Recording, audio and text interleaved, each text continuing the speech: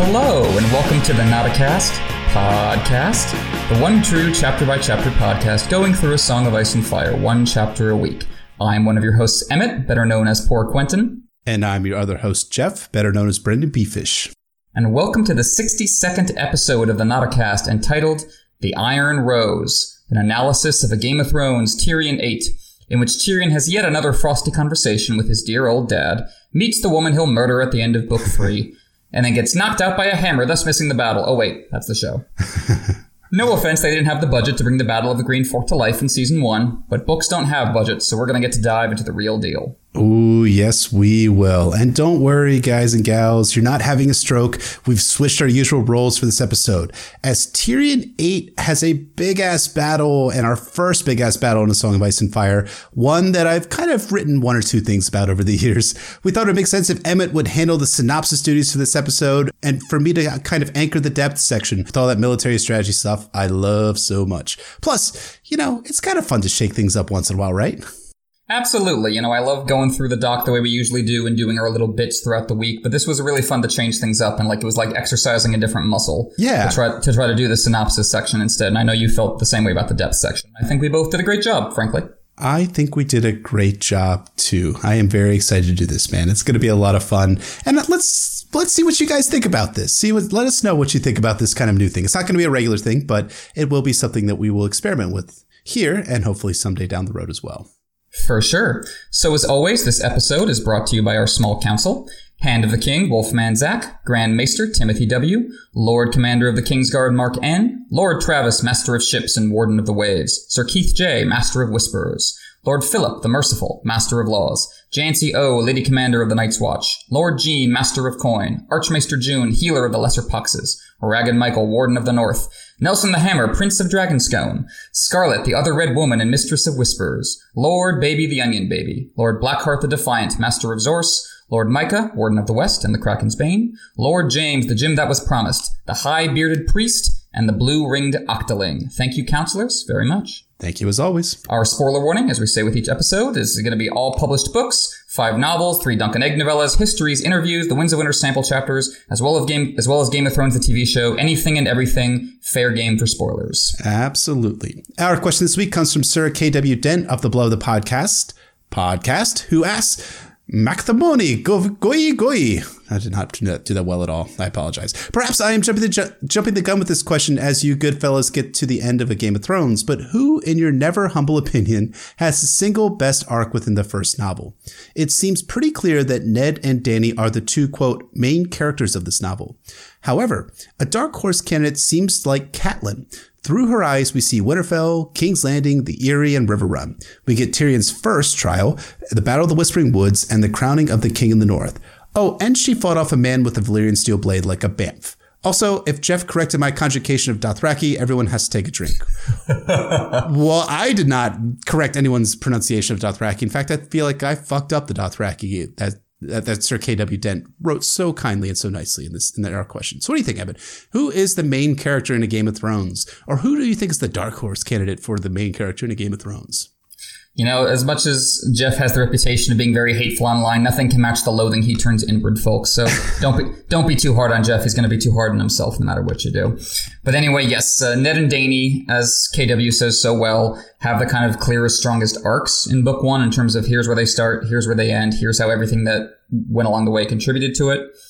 I think Catelyn on the whole has my favorite chapters in the book, just in terms of, you know, powerhouse content, great scenes one after another. I think Catelyn outmatches everyone else, but I can't really say that she's different as a character at the beginning of the book versus the end of the book. It's not that same kind of development, so it's hard for me to call her like the main character of the novel. I think another dark horse candidate is Sansa. I know not everyone likes Sansa's chapters in Book 1 or at all in some cases, but I think she does have a pretty clear arc in this chapter. We've said before, like the beats are very strong, the structure of it is very strong. And Jon does too. He has a very strong structure, even if the content of his chapters in Book 1 isn't always as strong for me as some of his later chapters.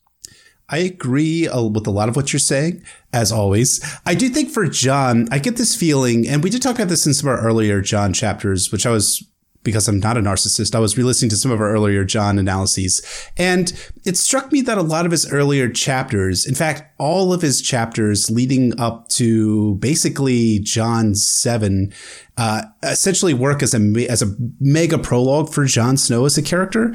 So I feel like A Game of Thrones works as Jon's prologue, and then Clash on Into Storm works as his rising action, with his climax being the end of A Storm of Swords, with him becoming Lord Commander of the Kingsguard. So I think Jon's... Night's Watch. Shit. Close enough. With him becoming Lord Commander of the Night's Watch at the end of A Storm of Swords. And that's interesting to me that George stretches Jon's arc out over 3 books. He kind of does the same thing with Tyrion, as we're going to discuss here in this chapter, where Tyrion's arc works as kind of the first prologue, in that Tyrion's kind of gets some resolution at the end of A Game of Thrones. But I do think that ultimately you see the rising action in Clash, and he actually climaxes in 2 places. One's at the Blackwater, and then secondly with him killing his father at the end of A Storm of Swords.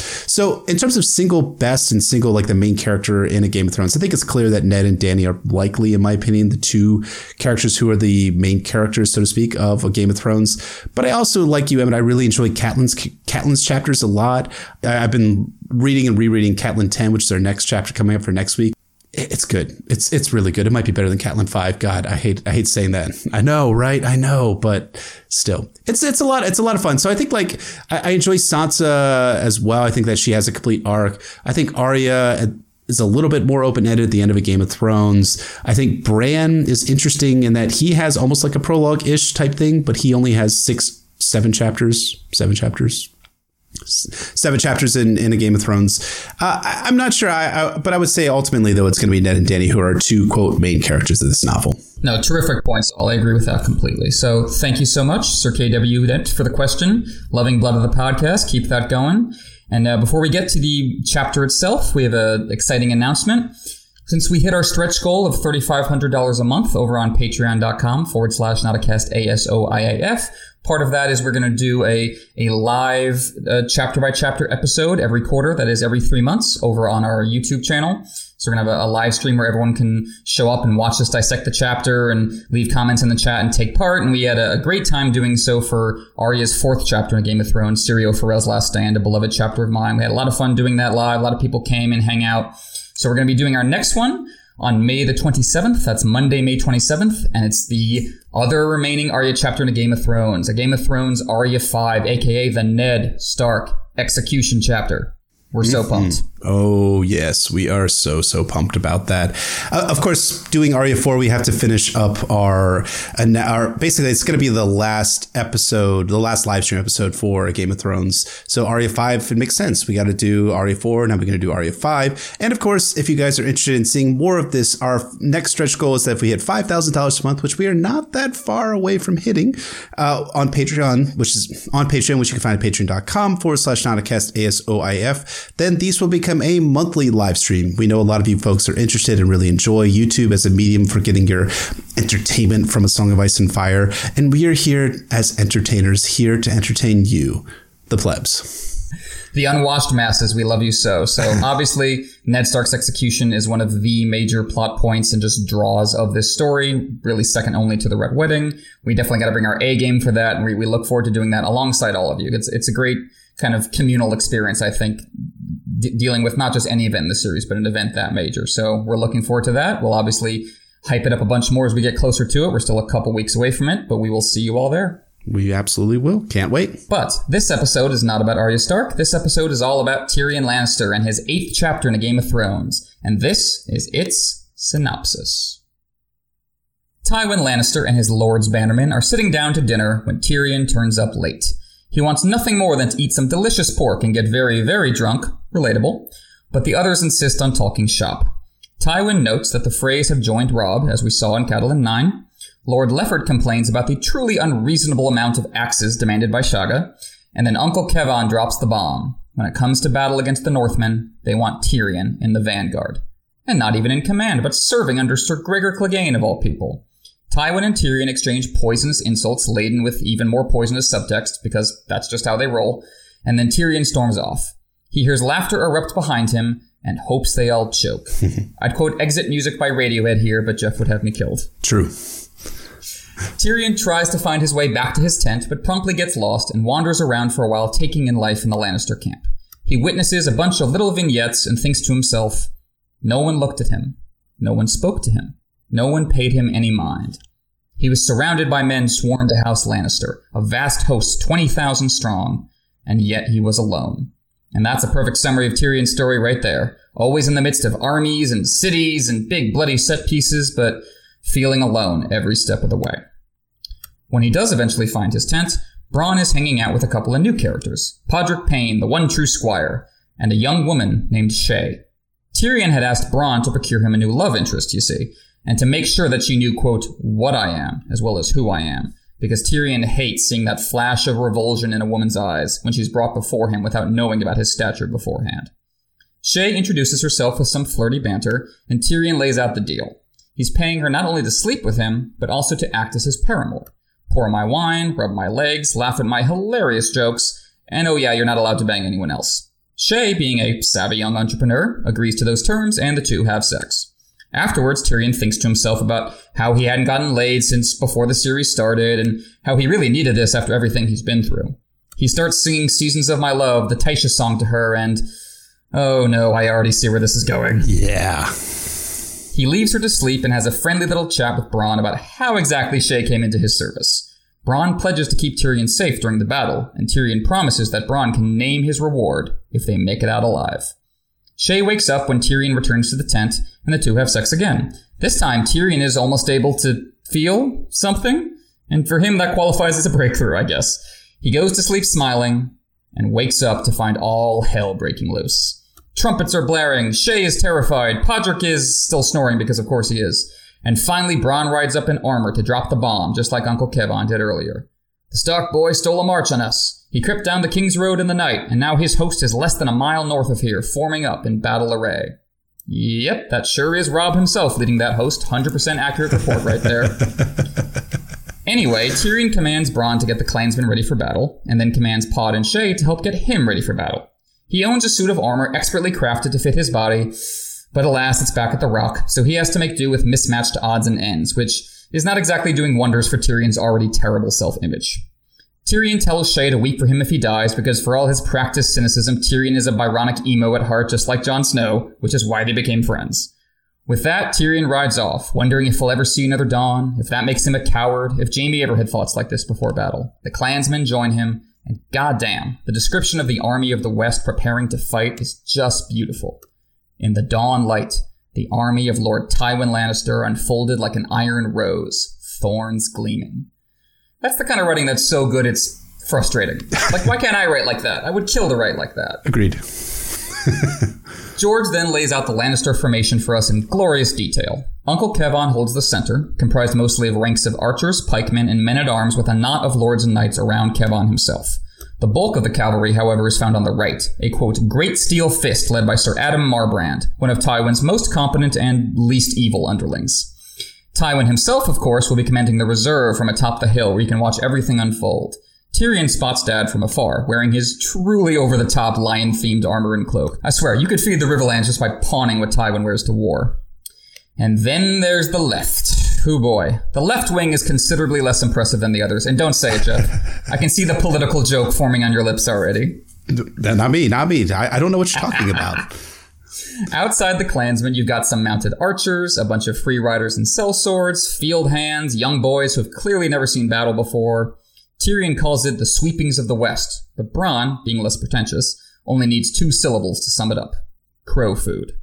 Thankfully, the Mountain is in command. Why thankfully? Well, as Bronn says, if you follow a man that big into battle, the enemy's going to be focused on him, not you. Still, Tyrion is full of questions. What can Tywin have been thinking? Why did the Northmen force march through the night, leaving them exhausted for the fight itself? Above all, did Robb Stark bring the direwolves with him from Winterfell? Tyrion has some history with them, you see. No time for questions, though, because the Northern infantry has arrived. The gang's all here, from the Glovers to the Hornwoods to the Freys, but while the Stark banner is ubiquitous, Tyrion can't seem to spot Robb himself. I wonder why that could be.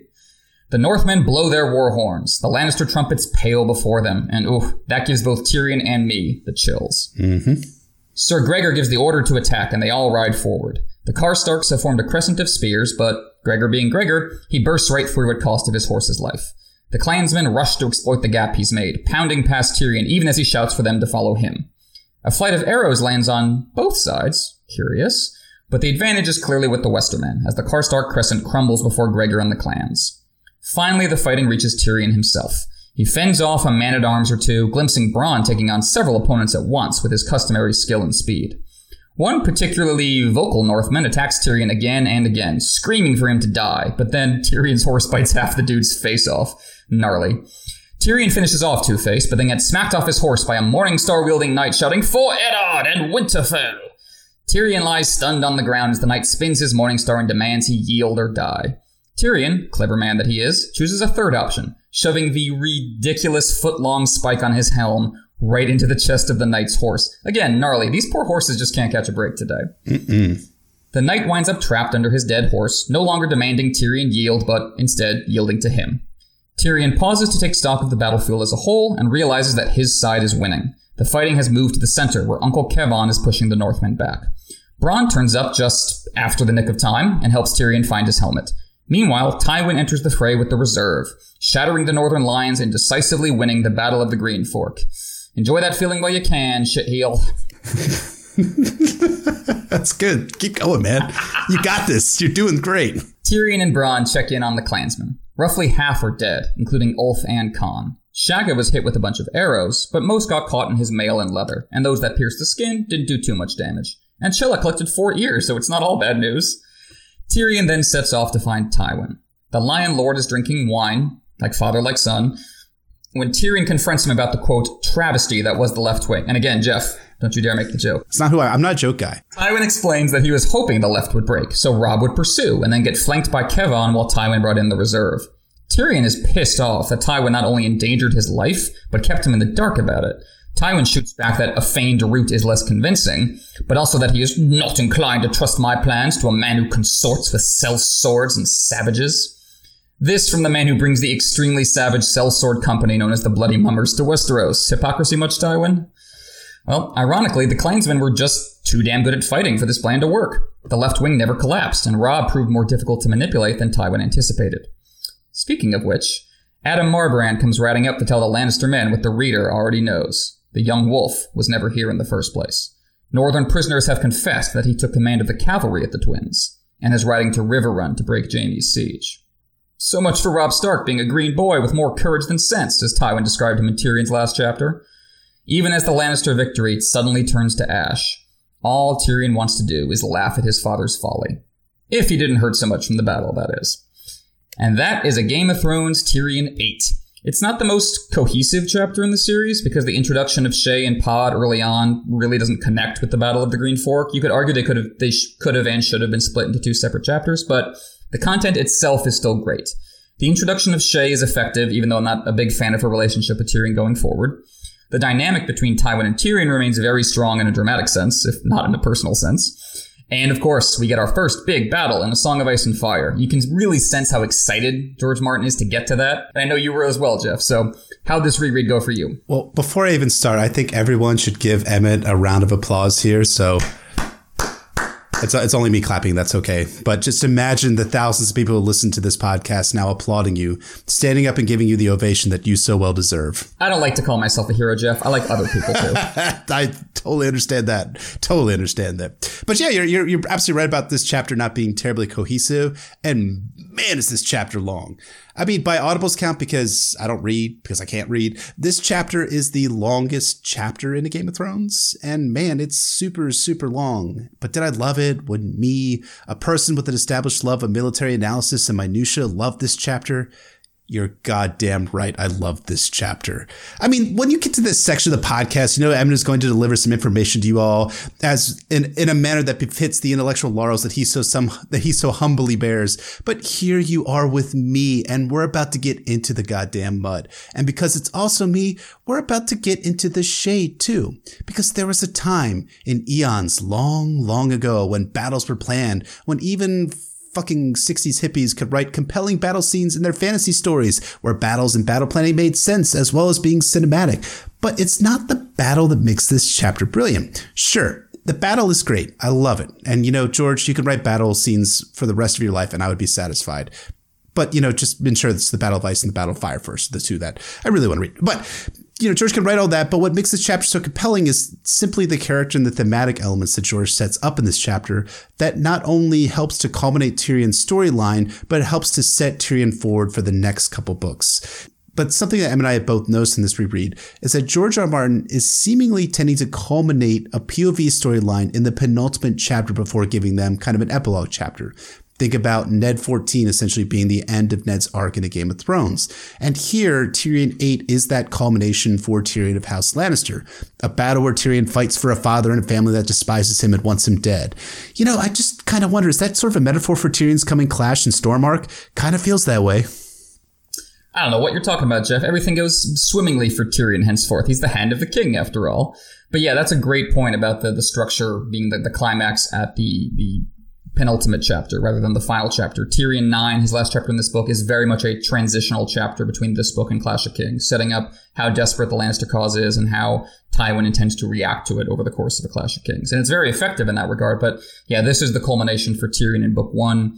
And I think you also nailed why it works so well. I mean, I think one of the good definitions of great writing is you don't separate your character and plot works into different chunks and deal with them at different times. You do them together. You find ways of bringing character work and your big picture plot functions and doing them in the same chapter, in the same paragraph, in the same scene, and getting all those things done so it doesn't feel like you're just jerking around from different parts of your story to another. And I think that works really well here in that so much of the specifics about the battle strategy and everything Tywin is doing come together with this revelation that he may have been trying to get Tyrion killed or just didn't care if he got killed, and how Tyrion reacts to that. That informs all the strategy stuff, so it doesn't just feel like table setting. It doesn't just feel like it's detached. You can still feel the emotional character investment, even as George is delighting in all these military details. Yeah, it's not a risk game, right? It's not like where you have certain pieces in one country and you're attacking another country with a roll of dice. There's actual stakes involved. There's characters that are interacting with one another, and you actually feel something. Now, we're not especially aligned to the Lannister cause unless you're a fucking psychopath when reading A Game of Thrones. But at the same time, we're invested in Tyrion Lannister as a character. So that's what really kind of makes this chapter and the battle scene that ends this chapter very compelling to me. But of course, it all has to start, though, with another War Council scene. We ended Tyrion's last chapter with essentially a War Council scene, and so why not pick up where we last started? So again, it's really interesting how George writes, because this chapter begins with a lovely, delicious, you could even say, metaphor in the form of House Lannister eating pork.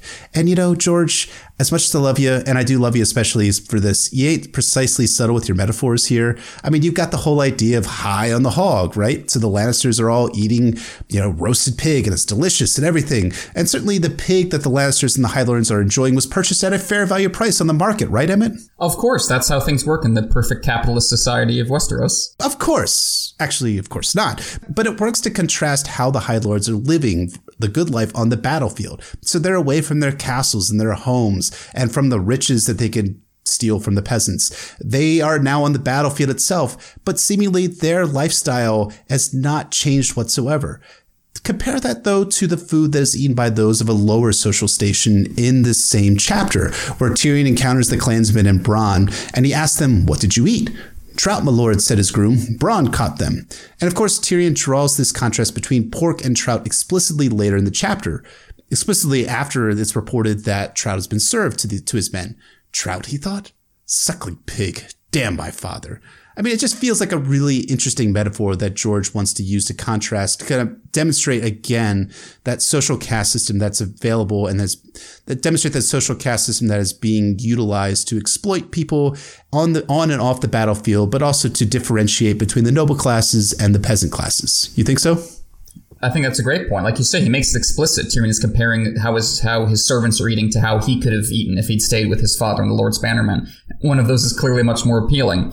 Like during the Hand's Tourney earlier in the book, how after the actual fighting was done, all the peasants had to go home while the court could move to the riverside where these like roast aurochs were being prepared, right, and all these like strawberries and just delicious food that, they weren't paying for. You get to have them because that's the class you're in. And even look at the little detail, like Bronn had to catch that fish. He had to go out, in his own sweat and find them and have his pole and just sit there and hope he could catch some. Whereas Tywin and his bannermen did not have to hunt those pigs. They showed up at the table and there was the pork waiting for them.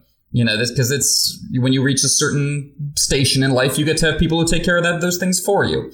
And obviously, that's not something unique to feudalism. Every power system works like that to a certain extent.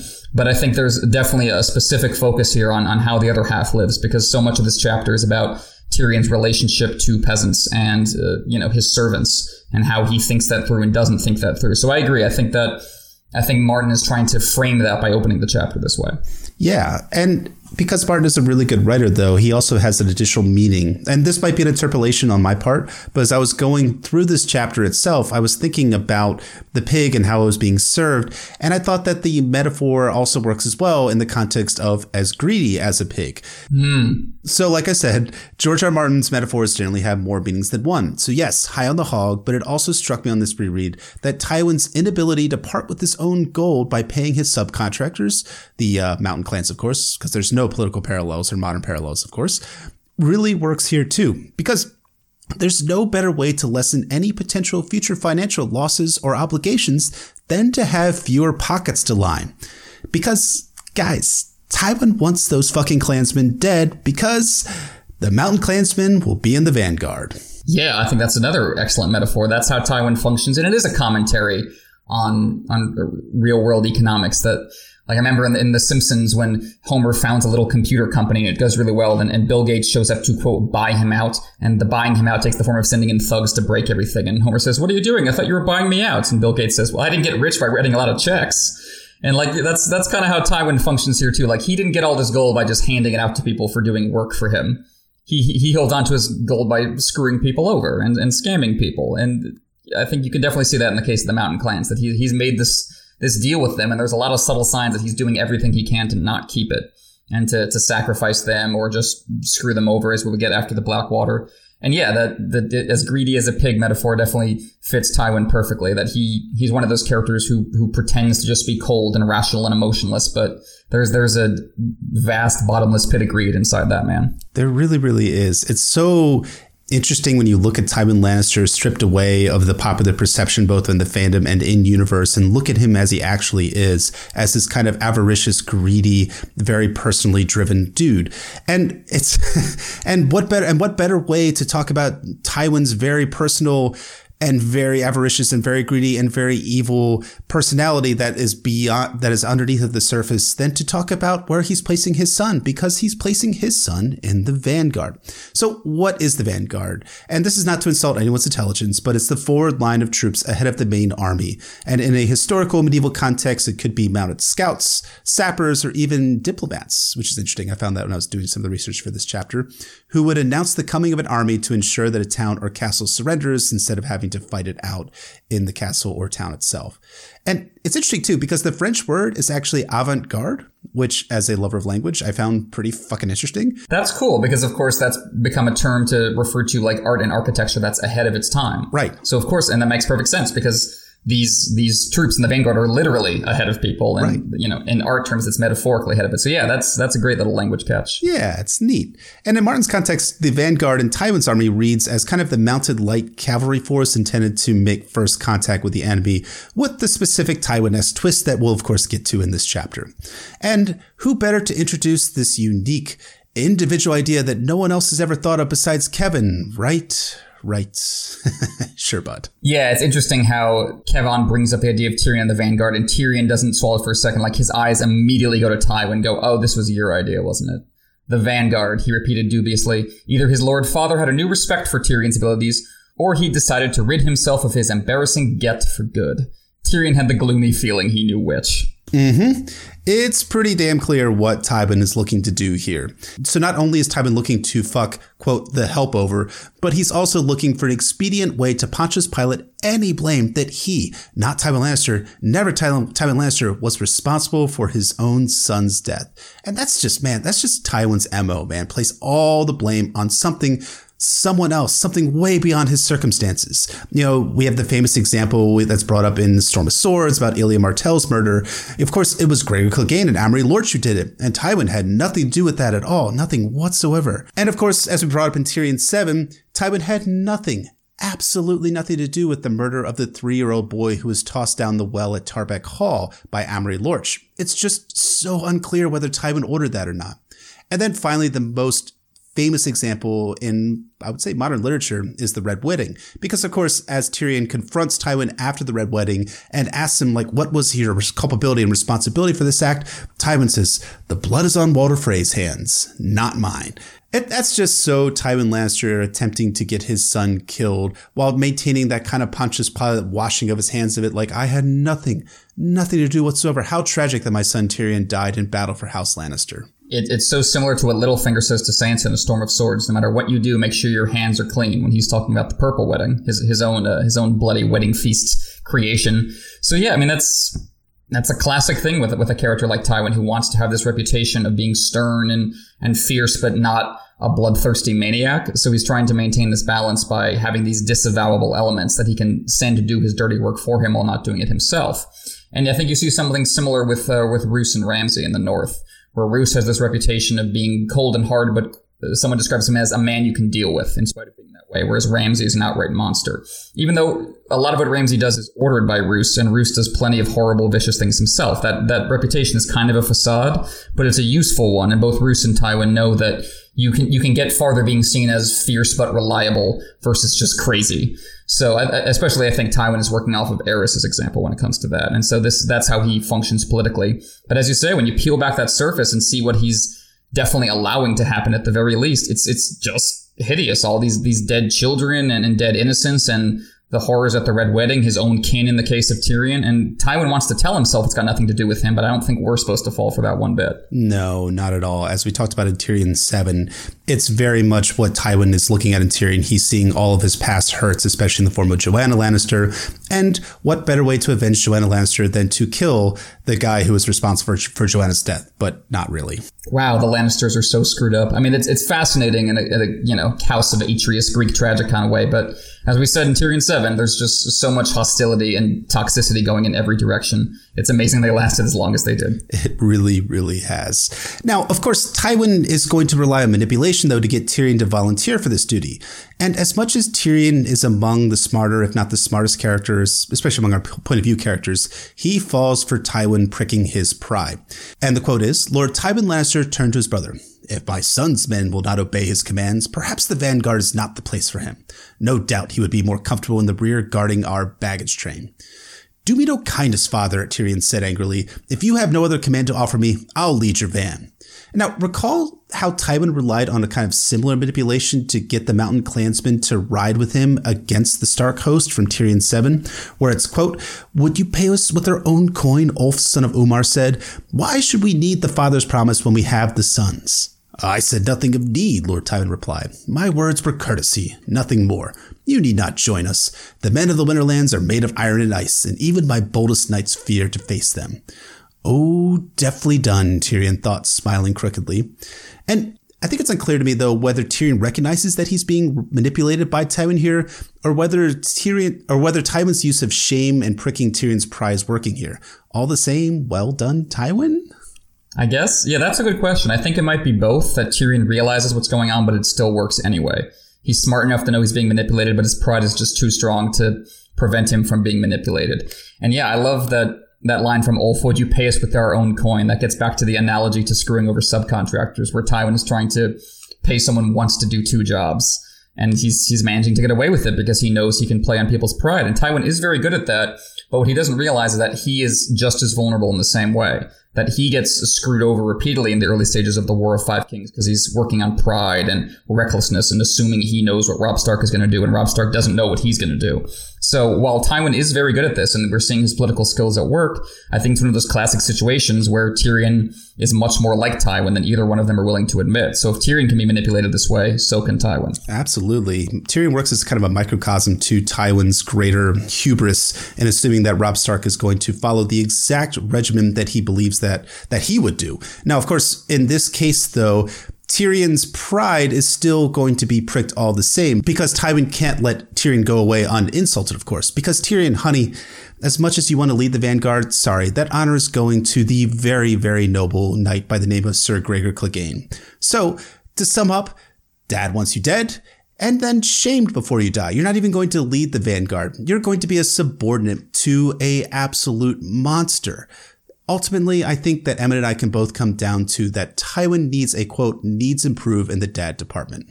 Yeah, that's a great point. Tywin doesn't even want Tyrion to, like, have a big heroic, crowning moment of badass to himself. He just wants him to be humiliated before he goes.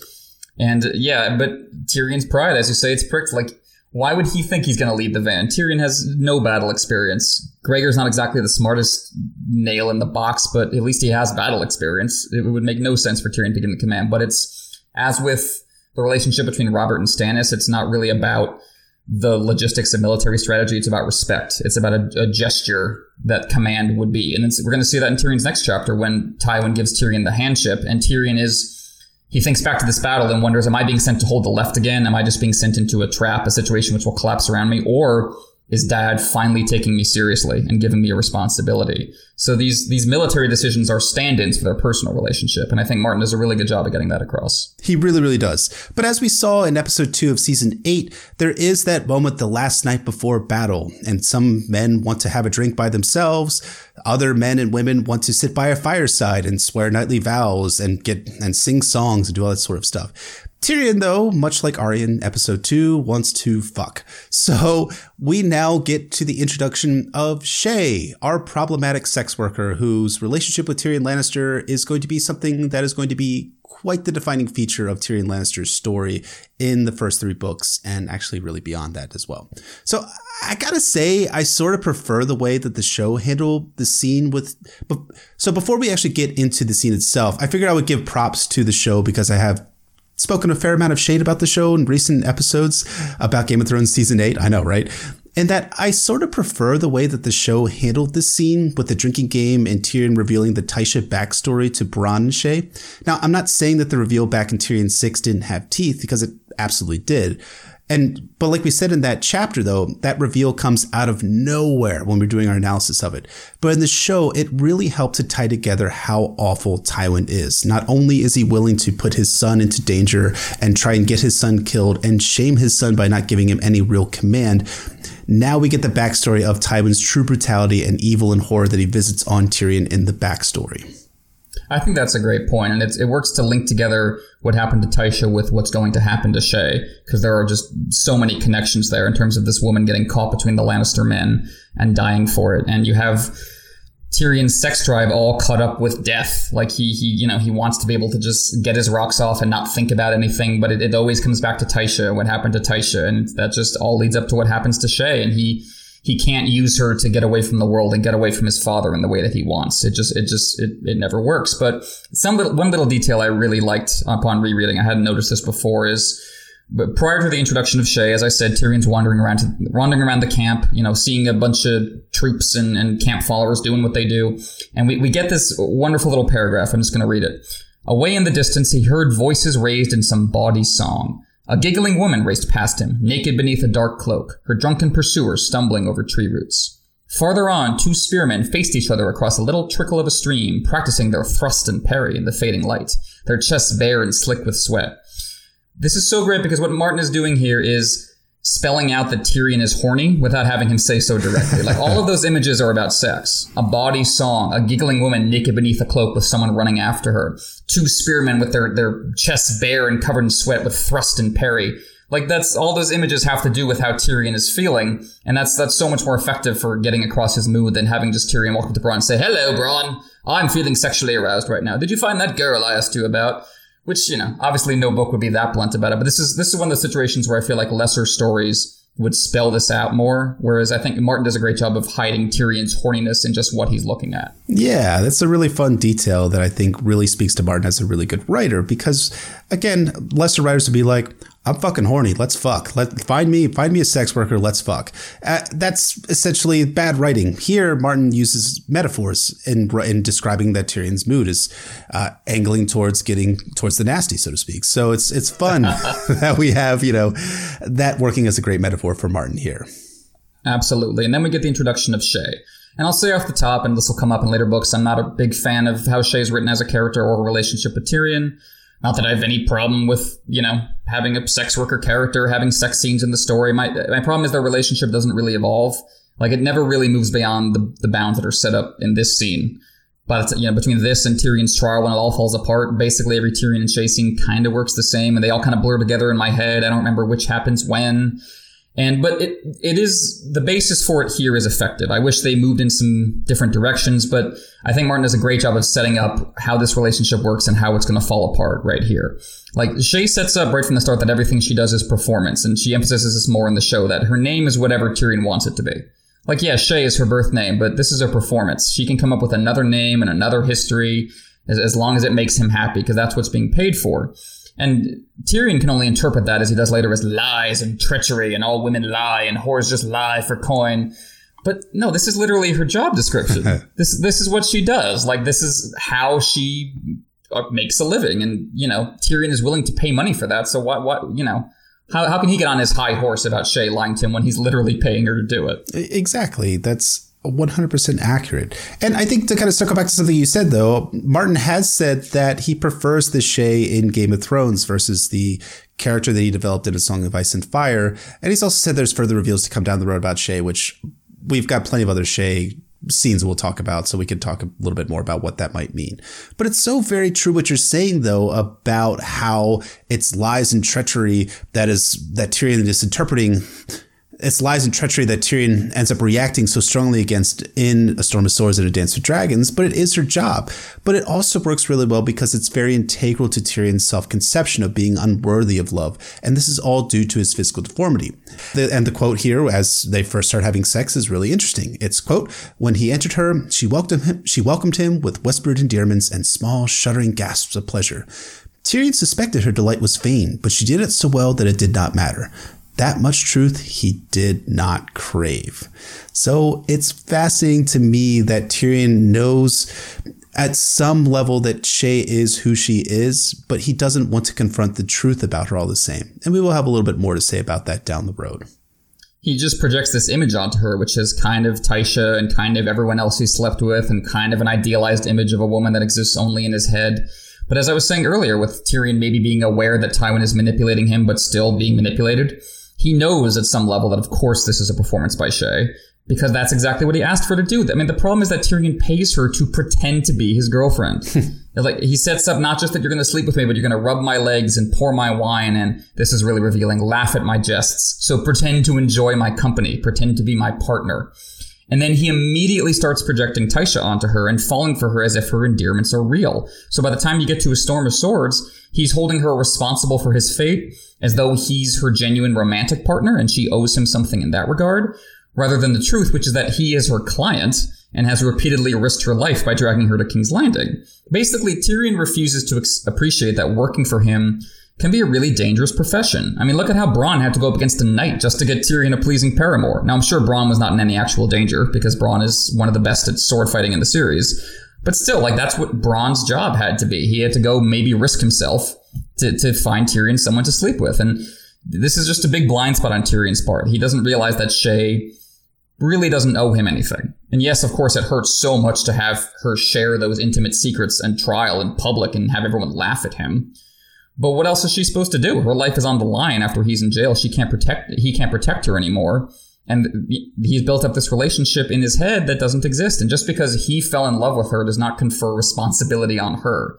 And it's, again, that duality where he tells himself throughout the series how foolish he is to think this way, how foolish he is to fall in love with her. But he does it anyway. Mm-hmm. He still falls into that trap. And this is, again, one of those situations where he's different from Tywin on the surface, but like Tywin underneath, where, because as we'll pretty much learn later, it's not explicit, but pretty much that Tywin has been visiting a lot of prostitutes after Joanna's death. And I was just imagining Tywin catching a passing feeling for one of them and then just crushing it out with an iron will, just taking that feeling, that spark of love, and just killing it like an ant between his fingers. That's what he'd do with it. But Tyrion has this attachment to love that he can't quite give up at this point. So it's this constant theme, as we were talking about in Tyrion 7, where the more Tyrion tries to run from being like Tywin, the more he ends up right back in his father's shadow. As Jenna will tell Jaime in A Feast for Crows, all the Lannister men try to escape Tywin, but you just can't. You really, really can't escape Tywin Lannister. And it's also interesting, too, that after the trial, in Cersei's point of view chapters in A Feast for Crows, the only mention we get of Shae is that Shae comes up to Tyrion. Shae comes up to Cersei saying, hey, you owe me, like, pay up. I was supposed to be given these things for my service at the trial itself. So it's very much a transactional relationship. And it's interesting, too, as we said back in Catelyn 9, Walder Frey is very much that transactional type of political leader, but he's only the kind of grubby lower class dude doing the same thing that Tywin Lannister does here and having a transactional relationship with the political people that he is involved with. Tyrion is in a transactional relationship with this sex worker in the form of Shae, but again, he can't help but fall in love with her. It's almost like that Maester Aemon statement, love is the bane of honor and the death of duty. For Tyrion, that's going to prove ultimately true. And it's constantly haunted by class, because you had that great line from Tyrion 6 about how he had to pay Tyshawn gold because he was a Lannister and worth more. So his identity as a Lannister in that status is being framed as like, you know, your rape means more. Like it's just a horrible sentence to say out loud, but that's what Tywin is saying to Tyrion in that moment. Like even in this moment of horror, this is what your Lannister status is. And so it's become, the Lannister status is kind of this nightmarish image in Tyrion's mind, but he doesn't have identity outside it, so he's kind of stuck with it. All the themes of sex and gold and death, they all come together with the Lannisters, of course, at the end of A Storm of Swords, when Tyrion grabs that golden hand chain around Shae's neck and just twists it tight. And that is one of the most brutal scenes in the story, very uncomfortable, but it really does work because of how well the dynamic between Tyrion and Tywin and how it reflects on Shae is built up in the first couple books. But all that, drama and character and literary stuff aside, the main draw of this chapter is the Battle of the Green Fork. Woo, woo, are we ready? Because it's battle time, baby. Well, almost. We got to actually set the battle up itself. So George has to properly build that battle up, and he has to surprise us when the battle actually comes. Now, we do know that the Stark, quote-unquote, host is a day's ride or a day's march north of the Lannister host here. But George ends up surprising us with when the battle actually commences. And how does he do this? Well, with trumpets, damn it, because it's wake up time for Tyrion. As Tyrion is thinking about in his head, he hears the trumpets and he thinks the trumpets are saying, hurry, hurry, hurry. So Tyrion being awoken by the trumpets and the threat of immediate battle symbolizes the Lannister army being caught totally unaware and caught off guard by the, quote, Stark host. I'm going to keep using, quote, Stark host because I love it. Yeah, that's a terrific point about how Martin has to set up something that's clearly coming but still make it a surprise. It reminds me of what we were saying about the zombie attack in Jon 7, where it's kind of clear what's going to happen, but Martin structures the chapter so it's still a surprise to you when it actually does occur. And I think he does the same thing with the battle here. Yeah, it's like that scene with Shae works as kind of like a moment where it's the resting action, so to speak, before he immediately ratchets up the tension on up again. So, but the tension as it comes is pretty great. And on reread, and especially on this reread, it is astonishing how badly Tywin fucks this battle up before it even starts. Oh my God, Tywin Lannister, your reputation is so way ahead of what the reality is behind you. Because let's list out the things that Tywin does in this battle before the battle actually starts. So first, he pulls Sir Adam Marbrand back, so he's got no eyes on the, quote, Stark host coming south. Good thinking, Tywin. Adam was really needed for his very, very crucial role in the battle itself. He's not. And then, of course, as we talked about before, he doesn't brief Tyrion on his actual role in the battle. Tywin could have destroyed the entire northern army if the clansmen had broken or even fake retreated back. And maybe, let them fucking know that it's part of the plan, and your line about, quote, feigned retreats is bullshit, and you know it, Tywin, but we're going to get to that. Then, he doesn't put out word of when the army is supposed to muster the next day for battle. They know the quote, Stark host is coming, and as the day rides north of them at dinner the night before, maybe say something like, I want the army assembled in battle formation by 8 a.m. the next morning. Nope, don't call me, I'll call you. That is the Tywin response here. And man, like I said, Tywin's reputation is so shiny, people respect him and his military prowess, but when you actually look at his conduct on an actual battlefield, the first battle in A Song of Ice and Fire, it's shit. He doesn't do a good job setting up his army and the battle properly for Team Lannister. Yeah, I mean, speaking of shit, you have the ultimate Tywin moment when he comes in on his nice splendid horse and his splendid armor after the Battle of Blackwater, and the entire court in the throne room is cheering his on, and then his horse just drops a giant load of horse dung right in front of the Iron Throne, which is just, one of the least subtle signs from the author that Tywin is in fact full of shit and does not live up to his reputation. And yeah, I mean, you make great points, and it's Part of me wonders why that's the kind of thing isn't obvious on first read. And part of it, of course, is not everyone knows the military details as well as your good self does. But part of it, I think, also is that Tywin's reputation is just really effective on the audience as well as in universe, because Tywin acts like someone who's smart about the military, right? Yeah. He walks around and talks and looks like a good general. Like when you think of an impressive general, you think of a guy who looks like Tywin Lannister, like a bald, stern guy with his whiskers on his horse. Like it's a great image, right? But I think what Martin is showing us is the image is all there is. There's not actually much behind it. Once you test that image, it starts to fall apart. It does, and it does so splendidly. Man, it's so satisfying. But, of course, ultimately, though, the only thing that really saves Tywin from having his ass handed to him is that Roose Bolton is throwing the battle. But we'll get to that. I promise. We'll get to that. It's going to be our ending conversation for this episode. So now we're into the Battle of the Green Fork itself. So to Emmett's horror, let's strip away all the boring character stuff about Tyrion. It's actually not boring. I apologize for everything. And talk about the battle itself. And then we'll circle back around to Tyrion and his characterization in the battle and how Martin explores it in the form of battle. And to do this, let's first talk about the Lannister battle plan. So in military planning, some of you guys, and we do know there's some of you who have had some military experience, there is a concept known as, quote, backwards planning, meaning that you work your way from your end state backwards, developing the plan incrementally, moving back step by step. So let's do that. So we know the end state is the destruction of, quote, Robb Stark's army. And how do you accomplish this? Well, Tywin's plan is to use the terrain, specifically the Green Fork River, and to have an unbalanced line of troops, and these unbalanced in terms of the quality of soldiers, especially on the left flank. So he wants to lure Robb Stark towards attempting to own the libs on the left flank, fix the Stark army in place with pikemen, and then sweep around like a door with heavy cavalry, trapping the Stark host, and then pushing them into the river with his reserve force, thus drowning the army. Tywin drowning his armies. I feel like I've heard something about that before. Is that a theme in Tywin land? Oh, whatever. Again, Tyrion doesn't actually learn the battle plan until after the battle itself, but this is Tywin recounting what he was planning from all along, which is a little suspect, but regardless. Quote, Lord Tywin drained his cup, his face expressionless. I put the least disciplined men on the left. Yes, I anticipated that they would break. Robb Stark is a green boy. Fuck you, Tywin. More like to be brave than wise. I'd hoped that if he saw our left collapse, he might plunge to the gap, eager for a rout. Once he was fully committed, Sir Kevan Lannister's pikes would wheel and take him in the flank, driving him into the river while I brought up the reserve. And to be fair, it's not a bad plan, but maybe let people know what's going on with your planning, Tywin. Maybe you are an overrated goddamn paperclip of a Commander Lord Tywin Lannister. That's great.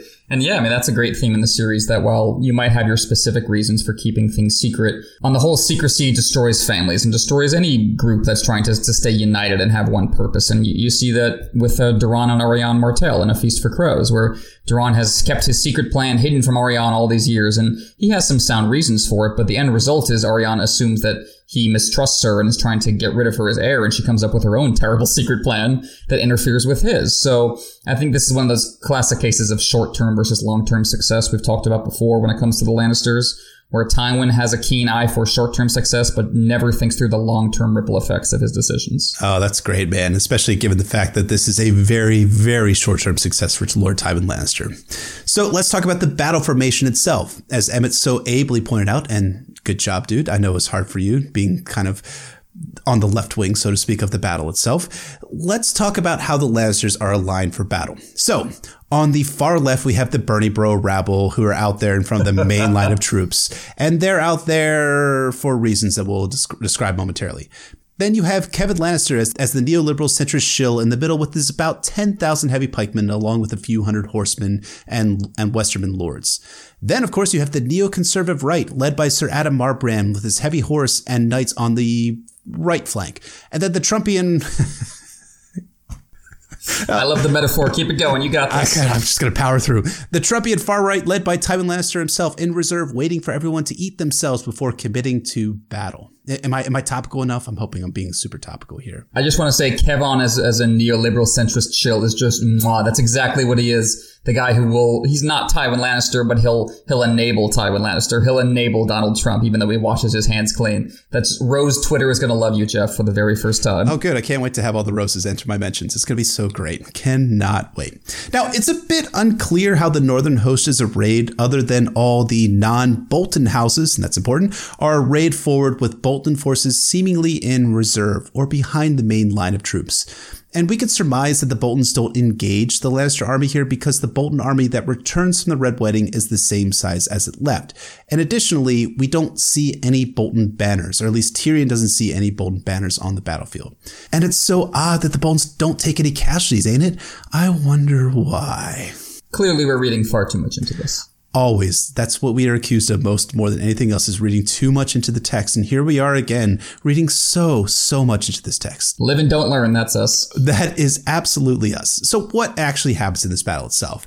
And a good motto to kind of sum up what happens is that no good plan survives first contact with the enemy. So the Northern Host arrives, they boil over a hilltop and hurtle towards the Lannister vanguard. Lannister archers fire arrows at the charging Northmen. The Bernie Bros, led by Gregor Clegane, advance and make contact with the charging Northmen. Gregor Clegane and his own special vanguard, and they are very special, run into the wall of Karstark spears. Some of Gregor's men, is it the Mountains Boys here? Interesting, I don't know. They die, and Gregor's horse is killed, but not Gregor himself. Gregor rises with his great sword, and which I just imagine like Sauron from, the first Lord of the Rings movie, rising up and just kind of whacking his way through the host of elves and men and all that sort of stuff. So he, of course, starts killing, as Gregor Clegane does. Tyrion's clansmen reach the gaps in the northern lines that Gregor's men have created, and they cut their way through the Northmen. The northern army retreats backwards towards the hilltop they had just charged down from. Kevan Lannister then moves his pikes forward in support of the vanguard. Everyone pushes the northern army back. Then Tywin brings his reserve force of 500 knights forward, and they shatter the Northmen along the ridge. The northern army retreats. The Lannister army gathers up their wounded. And that is essentially the Battle of the Green Fork boiled down to its basic elements. Well said, sir. And that's Martin gets across those details very, very clearly, because you don't get too much fog of war in this first battle. Tyrion kind of always clearly seems to know what's going on. He has enough of a vantage point to have a good view of the battlefield. That's not necessarily hugely realistic, but I think it's important for this first battle so Martin can just clearly get across what's happening, because it's important we keep track of the plot elements here. And this battle, I think, is, as we've said before, is an interesting contrast with the Whispering Wood. That's in Catelyn's 10th chapter, which is going to be our chapter next week. And that the Whispering Wood is much more kind of arty and abstract, and is more about like the prose and poetry of it all. And this one is more about like the hard details and the grounded military minutiae of everything. But there's still some great imagery at work here. Like we talked about the Iron Rose that gave us the title for this episode, which is a nice bit of wordplay, because it's both an iron rose, like a noun, like a flower made of iron, but also rose as in a verb, like, to rise. The iron rose, like the iron rose up. So that's just really nice. And right before that, we get this great image of what grass the horses had left was heavy with dew, as if some passing god had scattered a bag of diamonds over the earth. That's really nice imagery, and that works not just to show off that George Martin can write really nice imagery, but so you can see it, and you can see Martin constantly working in a visual sense in this battle. Like, how do I get across what this looks like so it's not just chaos to a reader who might not have military experience and might not be able to just instinctively, intuitively imagine a battlefield? How do I make this look right? And for me, as someone who's a neophyte in military matters and never served myself, even as I can't grasp all the strategic details as quickly or as well as you can, I can immediately visually grasp it. And I think that's what Martin is trying to do here. Yeah, it's a testament to George that he makes this battle understandable in multiple ways. And then, of course, it's another testament to George that in Catelyn 10, our next chapter, he writes another battle chapter, so to speak, but he does it in a much different way. So it doesn't get boring. So we're not getting kind of the minutia, the kind of in the dirt and in the mud sort of perspective that Tyrion has. We have someone standing aside from the battle itself, observing it, and the woods have whispers. And man, I can't wait to get to that chapter. It's going to be so good. But we, of course, have to talk about the after action of the battle itself. Did the plan succeed? Did Tywin Lannister win the battle? Well, according to Kevin, who is not at all a toady, this is a great victory for Lord Tywin Lannister. But is it? No. Because Tywin says, I'd hope that if Robb Stark saw our left collapse, he might plunge into the gap eager for a rout. The Stark boy proved more cautious than I expected. So yes, Tywin wins a, quote, victory, but it's not the victory that he even himself wanted to win. So it's not a victory on his own terms, because ultimately it's a simple tactical win for Tywin. Sure, he drives the Northmen back, but that's really it. And yes, the Northmen do take casualties, because at the end of the day, defeating Tywin Lannister in this battle was never Robb Stark's objective, as we find out at the end of this chapter, where Sir Adam Marbrand comes up and announces that they've taken captives, and Tywin has a question. And the boy? Sir Adam hesitated. The Stark boy was not with them, my lord. They say he crossed the Twins with the great part of his horse, riding hard for Riverrun. A green boy, Tyrion remembered, more like to be brave than wise. And man, that just like, for me, it's such a thrilling moment in the narrative, right? Because you're like, it gets you, right? It's so satisfying that Tywin gets this comeuppance. We're going to be talking a lot more about that in Tyrion 9, because that entire chapter is just like comeuppance for Tywin Lannister. And as he realizes, oh, I am on the brink of losing everything right now because of my own folly and because of my family's folly. And yeah, I love the little detail that Sir Adam hesitated, even though Sir Adam is a generally stand-up dude and everyone likes him and he's not in danger of losing his position. But even he knows, oh, Tywin's going to be pissed when I tell him this.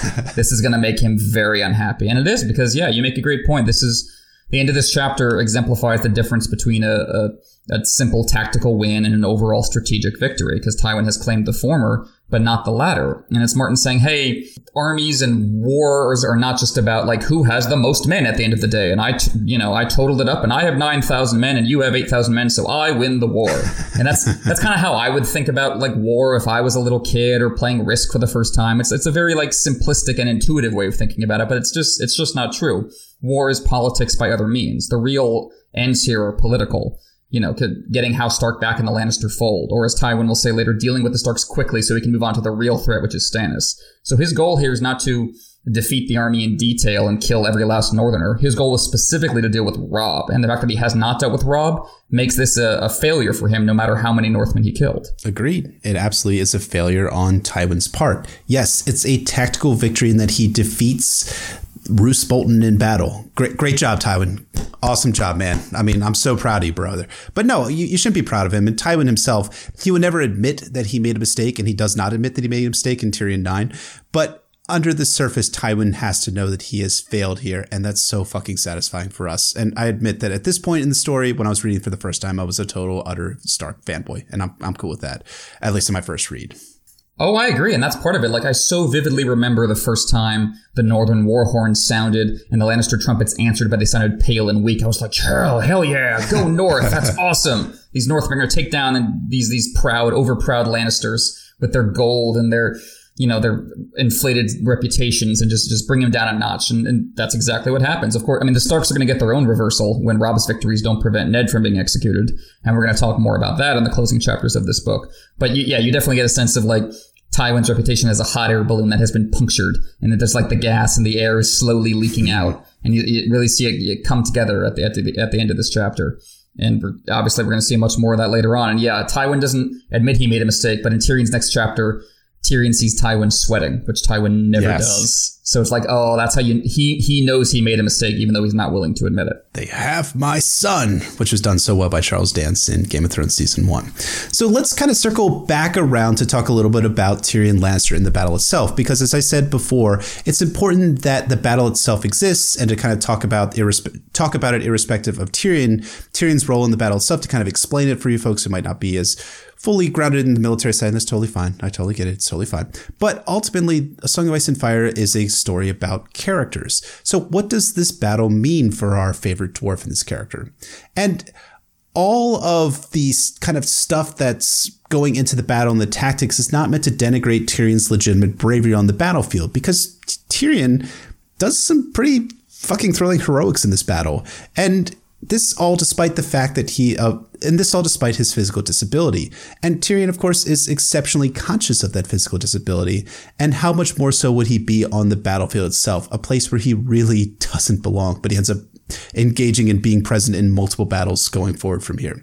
And I love how Martin shows Tyrion's consciousness of his own disability through him being fitted for armor just prior to the battle. He's wearing mismatched plate of the finest and rudest materials imaginable. It's motley, right? It's symbolizing how Tyrion feels about himself. He's a joke, and he's a joke on the battlefield, especially. That's a great point. It's just like in Dance with Dragons when he has to wear these sewn together bits of clothing when he's portraying himself as Yolo the dwarf. And it humiliates him and it hurts deep down because, yeah, that's often the role that people of his stature have to play in this world. As Penny will tell him, is you play the joke and you make the big people laugh and maybe they won't hurt you. And Tyrion just hates that thought and hates that he ever might have to live that way. So I think that's Martin subtly introducing that concept. And it also just, again, sums up those, class dimensions we were talking about earlier of these elites being on top of everything, but also kind of incompetent, where, like, Tyrion, what's your nice fine plate doing for you at Casterly Rock, huh? It's just sitting there. The Rock was never going to be in danger. This was always going to be the kind of area you would fight in, would be out in the Riverlands against another noble house. So that armor is just decorative. It doesn't actually exist for a functional purpose the way this armor does. It's mismatched, but it kept Tyrion alive. That spike is ridiculous. And as many people have pointed out, it doesn't really make any sense. But hey, it saved Tyrion's life, which is fancy armor Casterly Rock would not have done. Absolutely. That's a great point. I hadn't even thought about that, how that's so ridiculous and how people have said it's unrealistic on the battlefield. But I think Martin wrote in specifically because he wanted some sort of thing in the plot in order to save Tyrion's life in the battle itself. But I also think it's like a really nice touch that when the mountain clansmen are preparing to ride into battle, that they begin shouting half man for Tyrion after he explains the plan to them. And of course, Tyrion, because he's Tyrion, has to integrate the whole part about, go ahead and cut off their cocks and throw it into the river and stuff like that. Stuff that makes Shaggas and Avdol very, very happy, I'm assuming. I think ultimately Martin wants us to consider that Tyrion's disability cuts both ways. Yes, it makes him feel like an unlovable, hateful joke, kind of the jester, the joker, the person that he's kind of ashamed of being. But it also simultaneously gives him a unique identity for his supporters to rally behind. And it's so interesting that half-man thing doesn't actually pan out for Tyrion. He never decides to utilize that in his future political machinations in A Clash of Kings. Yeah, that's the really sad part, right? Is you see a chance here for Tyrion to actually be beloved by the public, or at least a large portion of the public in a way he never was before. And if he had only followed his own advice to Jon about, wearing his weakness like armor, he could have pulled it off. Like, think about Robb. What's Robb's big public weakness? It's his age, right? Everyone thinks he's green. Steverin Frey looked at him with like a faint flicker of amusement in his eyes when Robb said, I'm commanding this army at the twins. Like, sure you are, kid. So what do his supporters do? They make it his strength. The Young Wolf. That's his name. That's his nickname. That's what he goes by. Young is right in there. He's not running from it. It makes him more impressive because he's doing all this at this young age. So if Tyrion had taken this opportunity to craft, as you say, this new unique identity, he could have done a lot of great things with it. Obviously, Tyrion will take a ton of bullshit for his stature his whole life. And that's, nothing excuses that, and Tyrion's right to be angry and resentful in response to that. But he's wrong that he is just utterly doomed to be hated because of it. Like this image of half man, that's a very different image from the twisted monkey demon as he's described in A Clash of Kings. It's much more positive. Like, he could have built on this in Clash and Storm by framing himself not as an evil counselor, but as this like underdog war hero who's like, really kind of much more like you, the peasants who's you've had to put up with stuff. I've had to put up with stuff too. And I rooted out corruption. I got rid of Janos Slynt. I threw Pycelle in jail. I saved the capital from another sack. That's a narrative he could have pursued, but he didn't, because like Stannis, he's convinced that he's going to be hated no matter what. So why should I try to rule through love? No one's going to love me. I have to rule through fear. And if he at least tried, he could have won some public sympathy. I mean, look, Tywin is determined to hate him. Cersei is determined to hate him. That's not going to matter. Tyrion can't change that no matter what he does, but the mob might be swayed, and that in turn could have impacted Tyrion's trial in A Storm of Swords and his nihilism and certainty that the world is useless in A Dance with Dragons. This is not, of course, entirely Tyrion's responsibility, but he takes no actions to make it better. Yeah, and in Clash, though, when when Sir Jacelyn Bywater reveals that the people are calling him the Demon Monkey Man, he's just so hurt by it. But at the same time, as much as you're like, yeah, it's not true that Tyrion is the Demon Monkey Man, he has the ability to frame a new political identity that would inspire people, that would want to make people join his side and would kind of give him kind of a leg up, so to speak. It's kind of a terrible image for Tyrion because he's a dwarf. I apologize. I apologize for everything. Again, half-man is being used in the scene not as an insult, but as like a marker of pride. Like the Mad Clans are like, yeah, he's our half-man. We're going to war with him. He's going to make us rich. For once, it's not an insult. And that could be a glorious window of opportunity for Tyrion, but he doesn't take it for understandable reasons. Of course. And of course, Half-Man again is shouted again at the Battle of the Blackwater. But Tyrion at that point has kind of lost the ability to kind of manage things as Tywin shows up just a few hours after that. So in the battle itself, Tyrion is performing feats of heroics throughout, despite his disability. And even though his clansmen, the very people who were shouting, Half-Man, go berserk and charge past their leader into battle, because that's just the clansman way of war. Tyrion kills 1, possibly 2 people in the battle itself, and he gets a goddamn knight. Probably a Manderly, given that this particular soldier is yelling Eddard and he's a knight, and the Manderlys have a knightly tradition that Martin probably had not fully dreamed up at that point. But regardless, this man, probably a Manderly guy, actually yields to Tyrion in the battle itself. But though Tyrion survives the battle, he comes away convinced of his suspicions over what Tywin actually wanted in the battle. As he asks his father after the battle itself, we were supposed to be butchered, were we not? And that's really kind of hard for Tyrion, that he has the suspicions at the initial start of the battle essentially confirmed by things that actually occur in the battle itself. So Tyrion is still loyal to his family at some level, but at the same time, he's loyal to a family that wants him dead. That is going to be very strong thematic tissue that is going to be running throughout Tyrion's storyline in Clash and Storm and on into Dance as well. As you say, Tyrion's actually our main POV in terms of battles, despite physically seeming like he shouldn't belong on a battlefield. We see the Green Fork through him here. We see the Blackwater through him in A Clash of Kings. We're going to see the Battle of Fire unfold through his eyes in The Winds of Winter. And yeah, it's interesting, his relationship to that concept, because part of him finds himself unexpectedly enjoying it. Like he says, he feels the battle fever at the Blackwater, which Jaime had told about, but he never thought to experience himself. And he shakes his axe at the stars, and the stars call back, Half-Man! And it's like the world is fine with him. Finally. It's like the universe itself is calling out this nickname to him that he can finally accept. But he can't quite convince himself, and he can't quite make it work. Because as you say, after the battle, all that kind of good feeling goes away. It sours and dries up because he realizes, oh, I was supposed to be killed.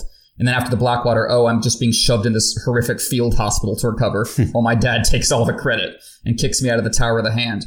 So by the time he gets to the Battle of Fire, Tyrion is once more manipulating things to end up on top.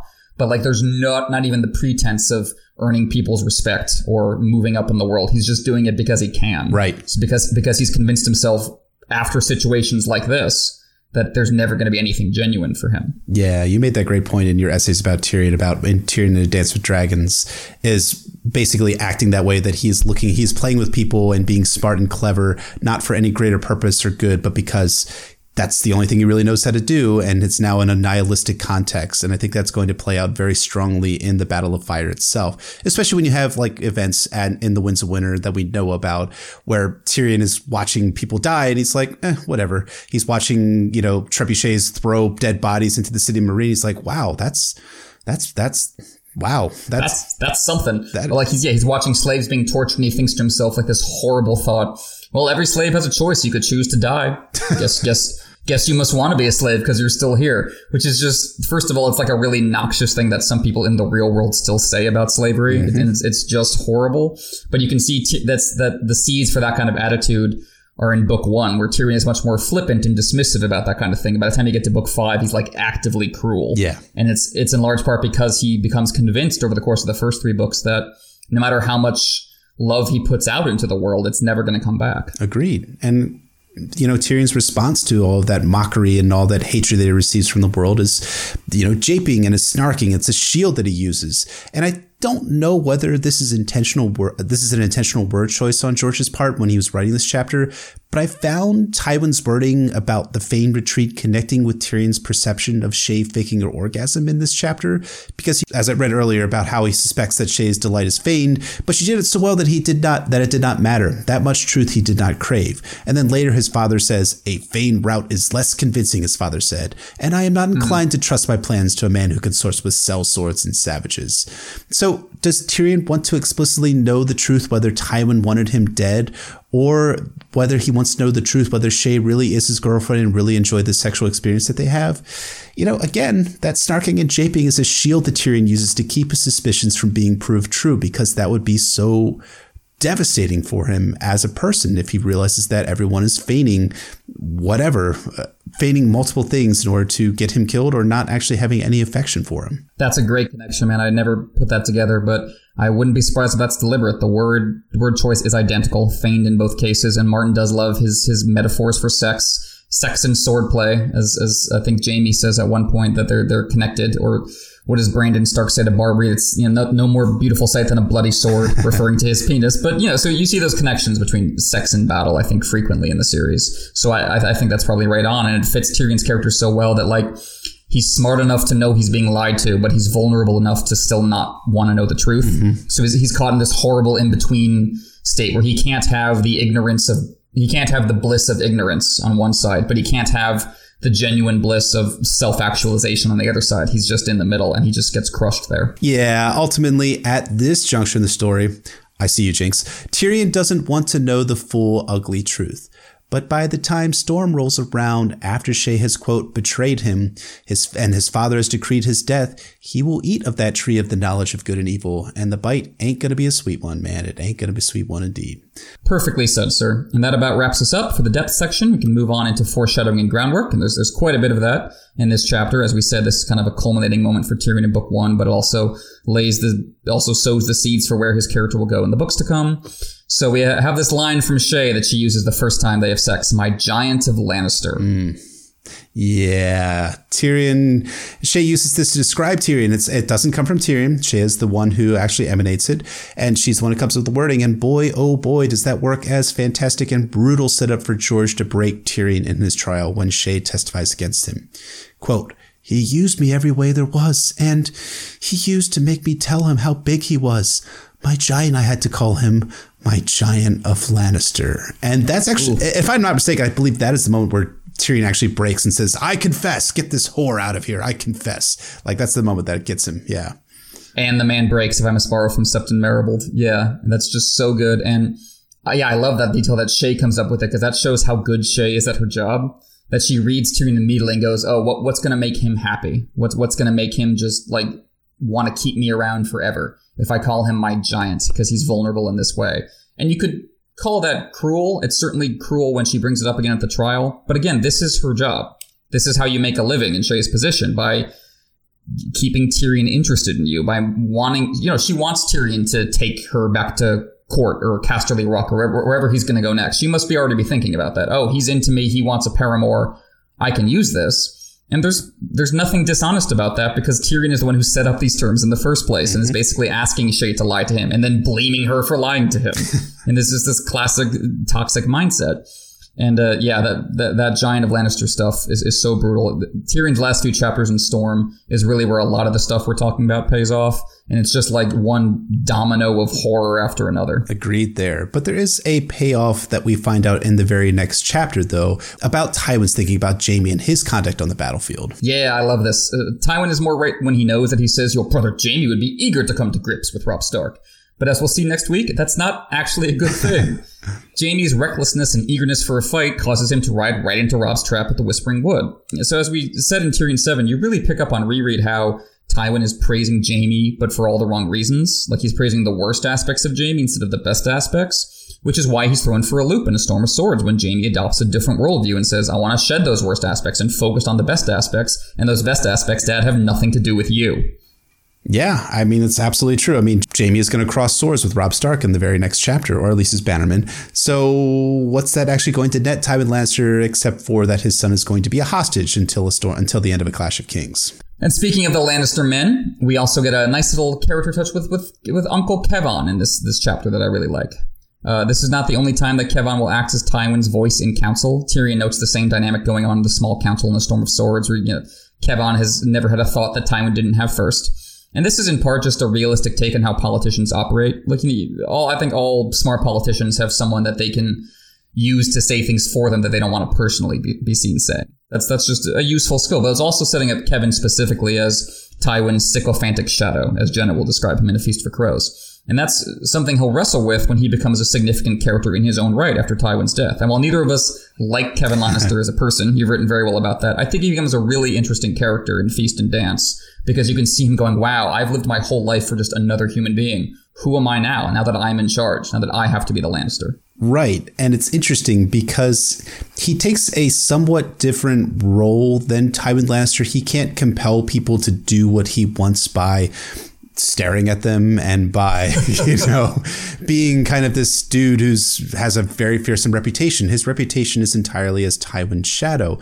When he comes into his own power as regent for Tommen Baratheon, it's interesting because when I was writing that essay about Kevin Lannister back in the day, that kind of idea of Kevin being Tywin's shadow was something that was very instrumental in kind of crafting this idea that Kevin Lannister was the one who was behind Cersei's Walk of Shame, because that is something that Tywin Lannister did with Tytos' mistress, his unnamed mistress that never gets a name, which is another story altogether.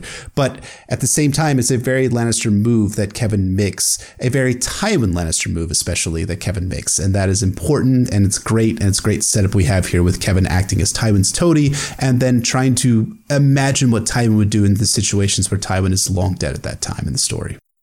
I think whether Kevon himself was culpable for the walk is going to be a great theory discussion section when we get to A Dance with Dragons, for sure. Because I completely agree with you, and I think there's some really interesting evidence to go into there. And it really sums up how he is ultimately just another version of Tywin, even as he's trying kind of to be something different. Anyway, back to Tyrion himself. There's this line in this chapter, and he's comparing himself to Jaime, and how Jaime has always been able to make men follow him, and Tyrion can't. And he says he bought loyalty with gold and compelled obedience with his name. And of course, that's already kind of paid off with Bronn, and will continue to as the Tyrion-Bronn relationship continues. But rereading this time, it struck me as foreshadowing of his relationship with Brown Ben Plum to escape slavery in A Dance with Dragons.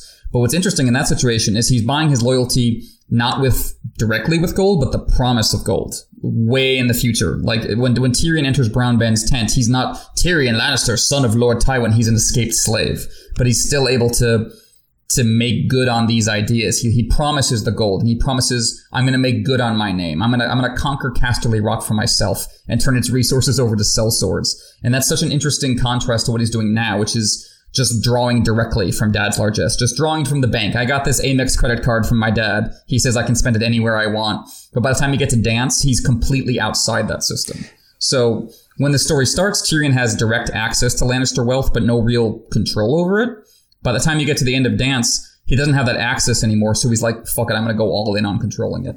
But what I think is really fascinating about that is that what if Tyrion is doing the kind of Tywin role with the clansmen here, where, there's a big battle of fire that is erupting. We really need to ensure that we are a part of this battle itself, good clansmen of the Second Sons. We need to kind of show ourselves to be extraordinarily loyal to Queen Daenerys Targaryen. Why don't we all charge into battle itself? And why don't we all engage there? Because, like we said about the Mountain Clansmen, the best way to ensure that you do not accumulate future losses or the potential that you'd have to pay your subcontractors is to kill them before you actually have to pay them themselves. I do wonder whether Brown Ben Plum's days are numbered due to the fact that Tyrion ain't going to want to pay that guy when he gets to Westeros.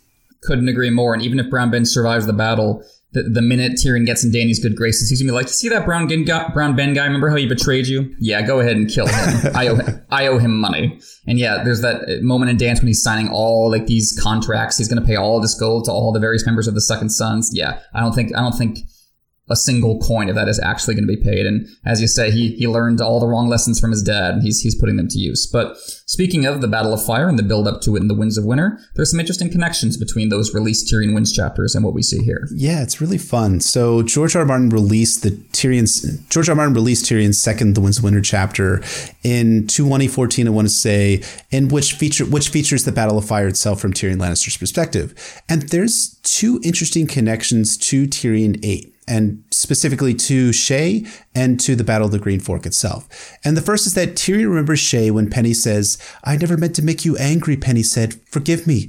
I'm frightened is all. She touched his hand. Tyrion wrenched away.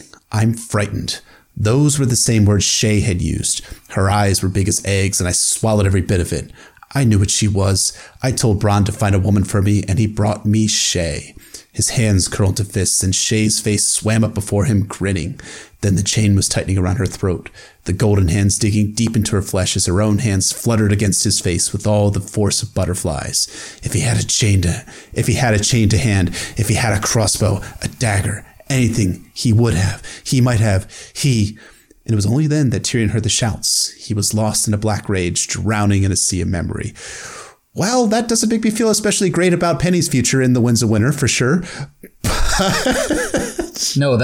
But man, you did a great job with that. I was thinking while you're reading that, man, how can anyone not like how Tyrion's chapters are being written now? Like, I get not liking him as a person as much as you might have earlier, but that's so well done. Like, his just descent into that black rage and the sea of memory, and that implication that he can't quite spell out to himself that if he'd had a weapon in his hand at that moment, he would have killed Penny for the crime of accidentally reminding him of Shae. Right. Wow. It's so dark. I mean, I love Tyrion Stark turning to Dance Dragons. I mean, I love it and I hate it at the same time. I love it for the narrative reasons, but I also kind of feel really bad for him at the same time. And it is hard to read at points, especially when we get to Tyrion 6 and Dance Dragons, but that's many years down the road from now. So there is, but to kind of transition away from that,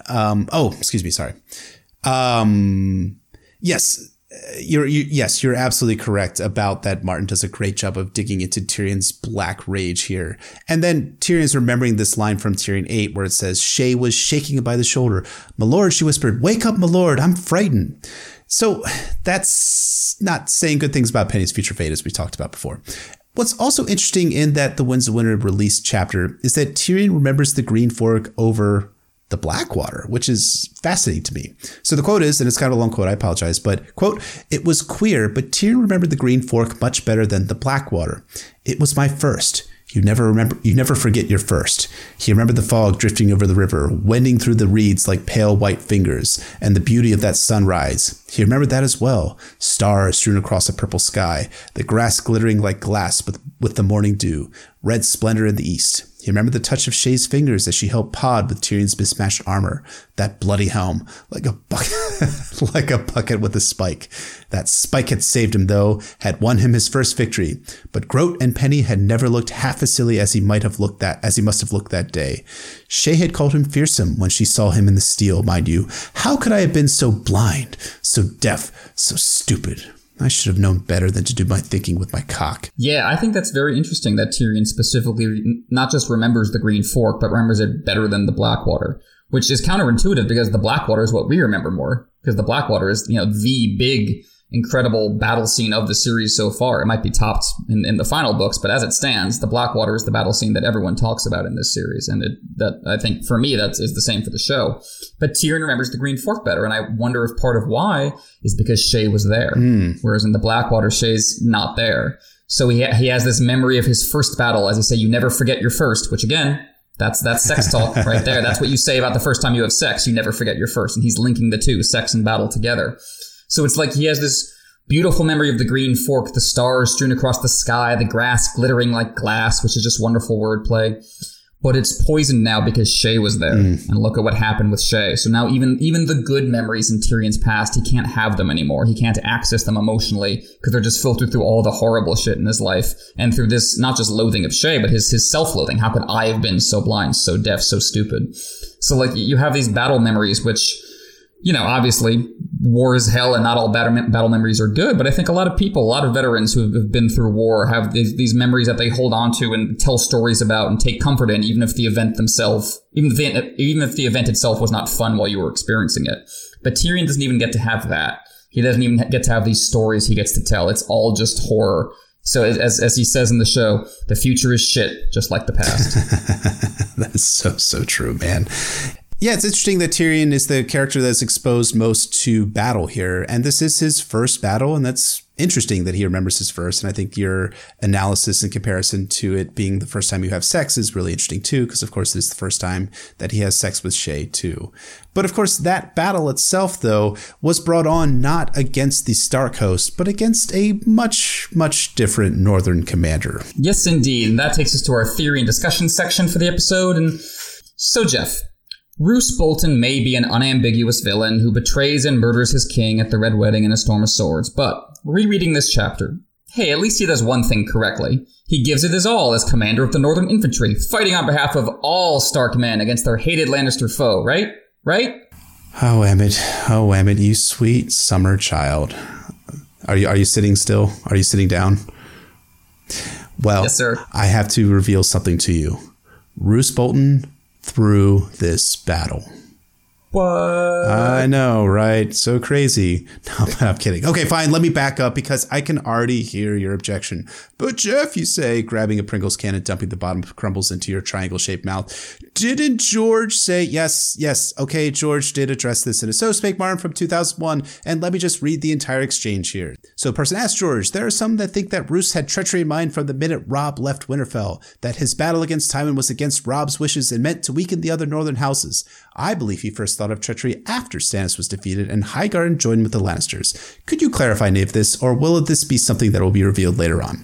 George R. Martin responds, Lord Bolton may have well thought of all sorts of things in his mind. Whether or not he would act on any of those thoughts is another matter. Roose is the sort of fellow who keeps his thoughts to himself. And the best sword is the one that cuts both ways, he might tell you. Take the Battle of the Green Fork. Had his night march taken Lord Tywin unawares and won the battle, he would have smashed the Lannisters and become the hero of the hour, while if it failed, well, you see what happened. The only way he could lose there would be if he were captured or slain himself, and he did his best to minimize the chances of that.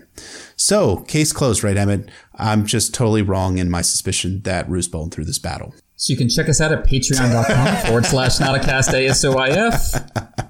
No. Not quite done yet. No. It's not plotting to betray Robb Stark with Tywin Lannister and Walder Frey or stabbing Robb Stark through the literal heart. Sure, I get it. Roose Bolton has not committed to the Lannister cause at this point in the story. This probably happens after he takes Harrenhal from Amory Lorch in A Clash of Kings and after Tywin wins at the Blackwater.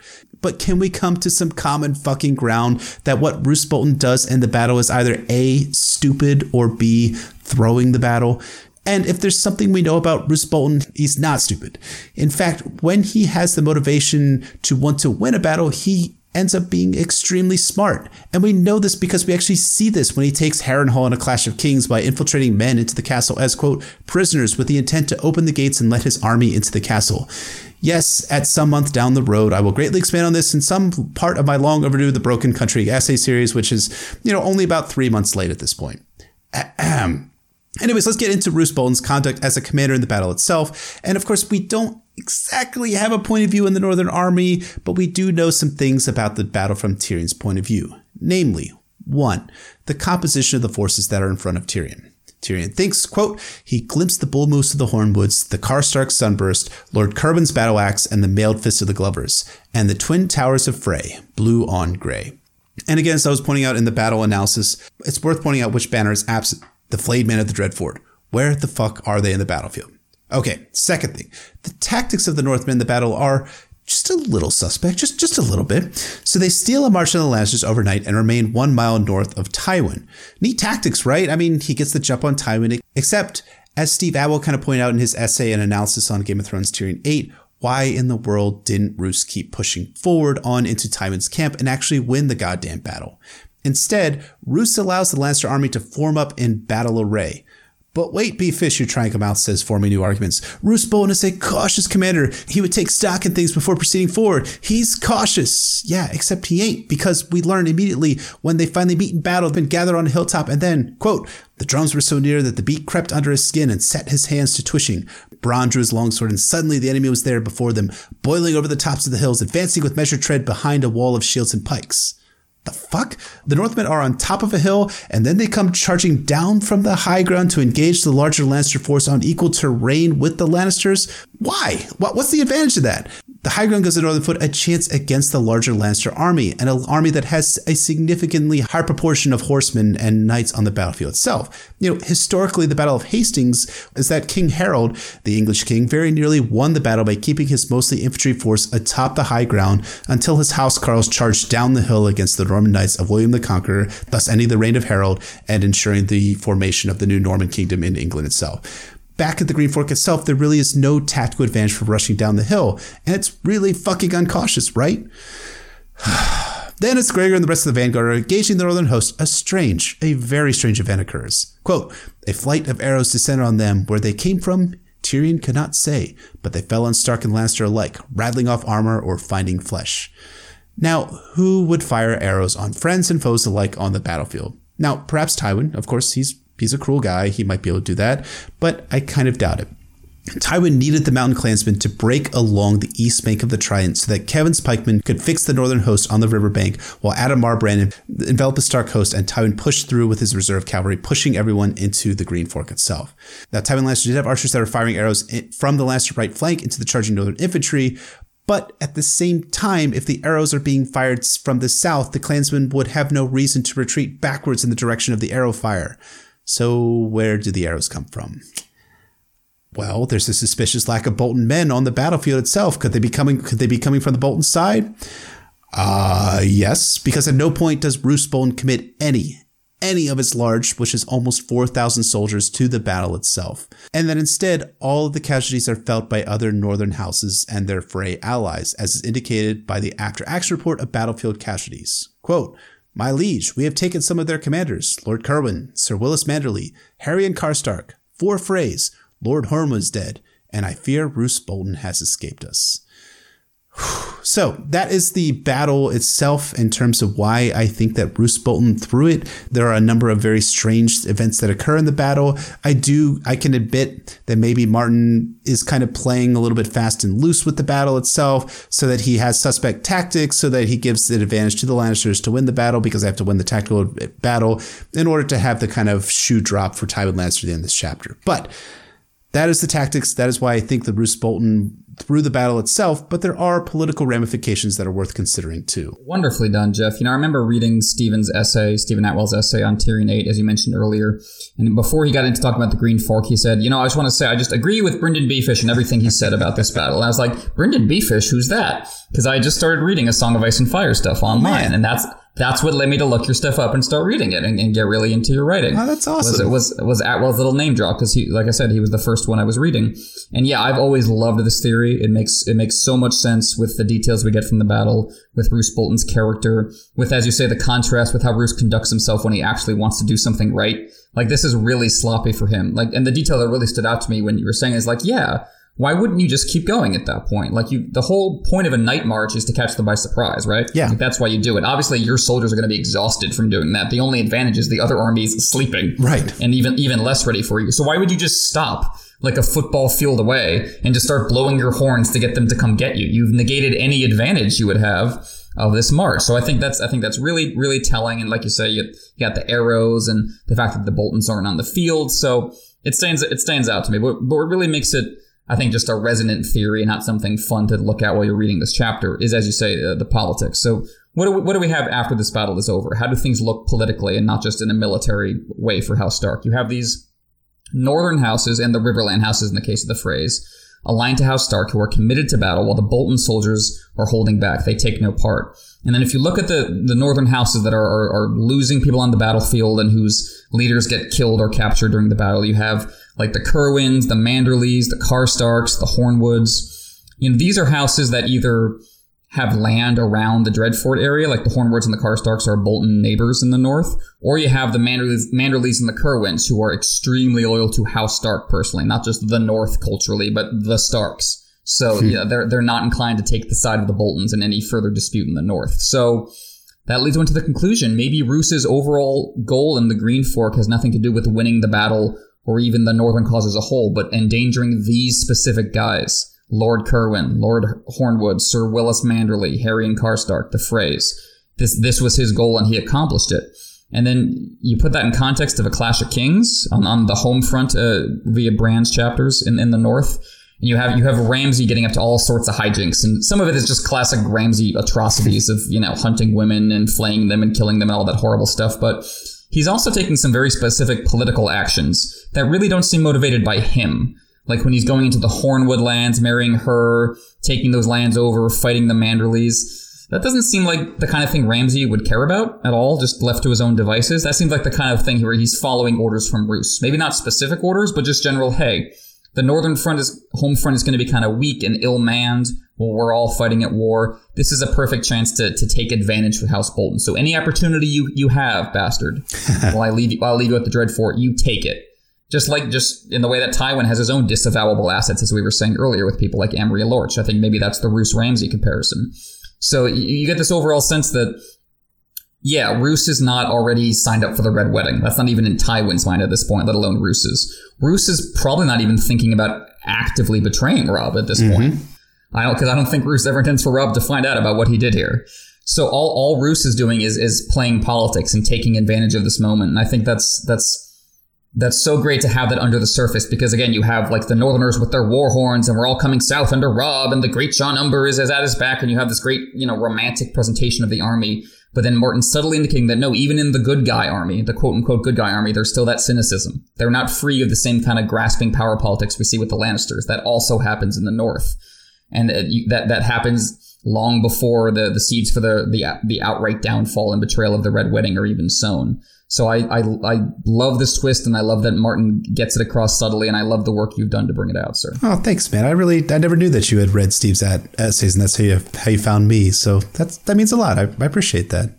Oh, shucks. Well, he praised you at length, and I was already really into his stuff. So I was like, well, if Stephen Atwell likes him, he must be pretty good. And it turns out you were. Oh, man, that's awesome. But yeah, I mean, like, ultimately, like, when you go back to what George said in that So Spake Martin, the only way that Roose loses the battle is if he's captured or killed. Does that sound like someone who wants to win the battle outright, or to follow the kind of precepts that Robb has outlined for him?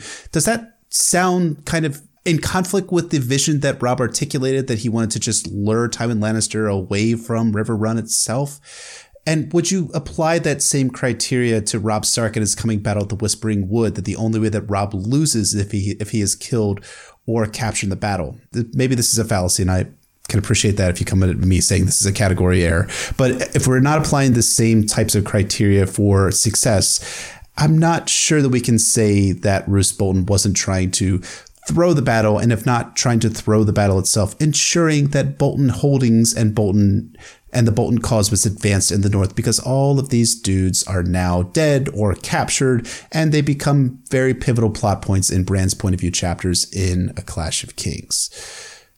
I love that contrast with Robb, because what does Catelyn think to herself when Robb takes the cavalry? He's going to the most dangerous position, just like Ned would do. He's taking it on for himself. The exact opposite of what Roose is doing. Because as you say, Martin said that Roose's only danger is getting himself killed. That's all he's worried about. Whereas Robb is willing to put himself in that danger and doesn't even like having his proto-Kingsguard around him when Catelyn insists on the Whispering Wood. So yeah, and that gets across not just that Robb is heroic and Roose is kind of cowardly, although that is the case, but it gets across their very different political aims here, and I love it because it makes this so richer on reread. Like this chapter is already really great. I really love the Battle of Green Fork just in and of itself, but coming back to realize the political layers at work just makes it all the more resonant, and I think it's not just an interesting theory in itself. It makes Tyrion 8 a stronger chapter. It does that. And that about wraps us up for Game of Thrones Tyrion 8. Thanks for listening, everybody. I hope you enjoyed our switching of roles, befitting the focus on Jeff's area of expertise.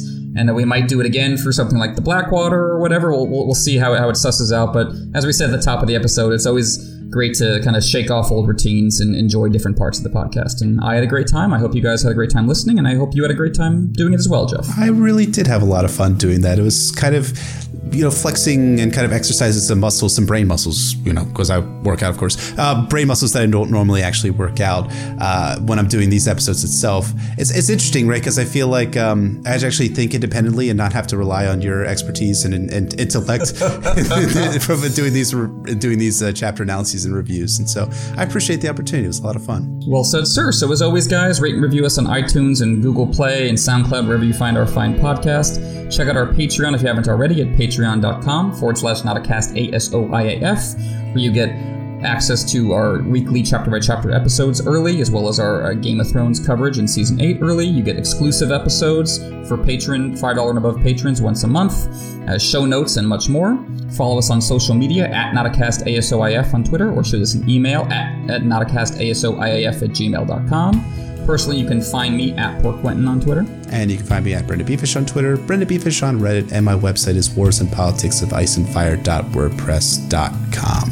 So, join us next week, guys, for our coverage of Game of Thrones Episode 5 of Season 8. We obviously don't know the title of it, because HBO has been doing a very good job keeping that under wraps until the episode is over. And join us next week for our next chapter in our regular chapter-by-chapter podcast, which will be Catelyn 10, my personal favorite Catelyn chapter in A Game of Thrones. And as I said earlier, I love all the Catelyn chapters in games, so that's saying a lot. And this, of course, features the other large-scale battle in Book 1, the Battle of the Whispering Wood, which, as I also said earlier, is just a great contrast to this, where the Green Fork is all about the grounded minutiae, and Whispering Wood is just about like the poetic abstraction as Catelyn describes everything she's seeing and hearing. And it's just so lyrical and well-written, and I just love it to death. I love to death, too. And, you know, it feels cool, just thinking about this now, how we started back with Catelyn at Winterfell and Catelyn Stark fending off the Catspaw, and now we're at the very end, her penultimate chapter in A Game of Thrones, where she is witnessing a large-scale battle and her son riding into war, actual war, and trying to win the battle, too. That's a great journey. We've gone from her being alone in a room with one guy and a knife to this massive, large-scale battle. That's great. It's so much fun. So thanks again for listening, guys, and we will see you next week.